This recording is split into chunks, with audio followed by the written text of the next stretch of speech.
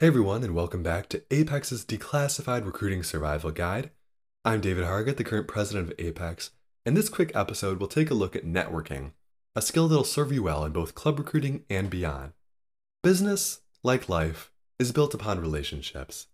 So by being intentional about working to forge meaningful connections with people, you will exponentially expand your network. Much like with your application, the key here is to bring your full, authentic self to the table. We want to hear your story.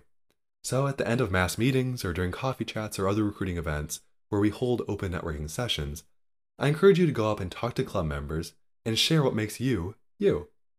Look for common ground, be enthusiastic, and take a genuine interest in what we have to say. A great quote I like to follow in life is avoid boring people. And there are two sides to this phrase. First, you want to avoid people who are boring.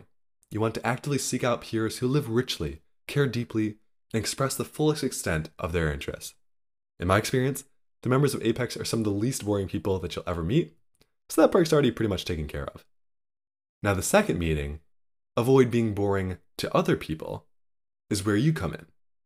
Now I'm absolutely confident there's not a single applicant among you who is a boring person. So show us.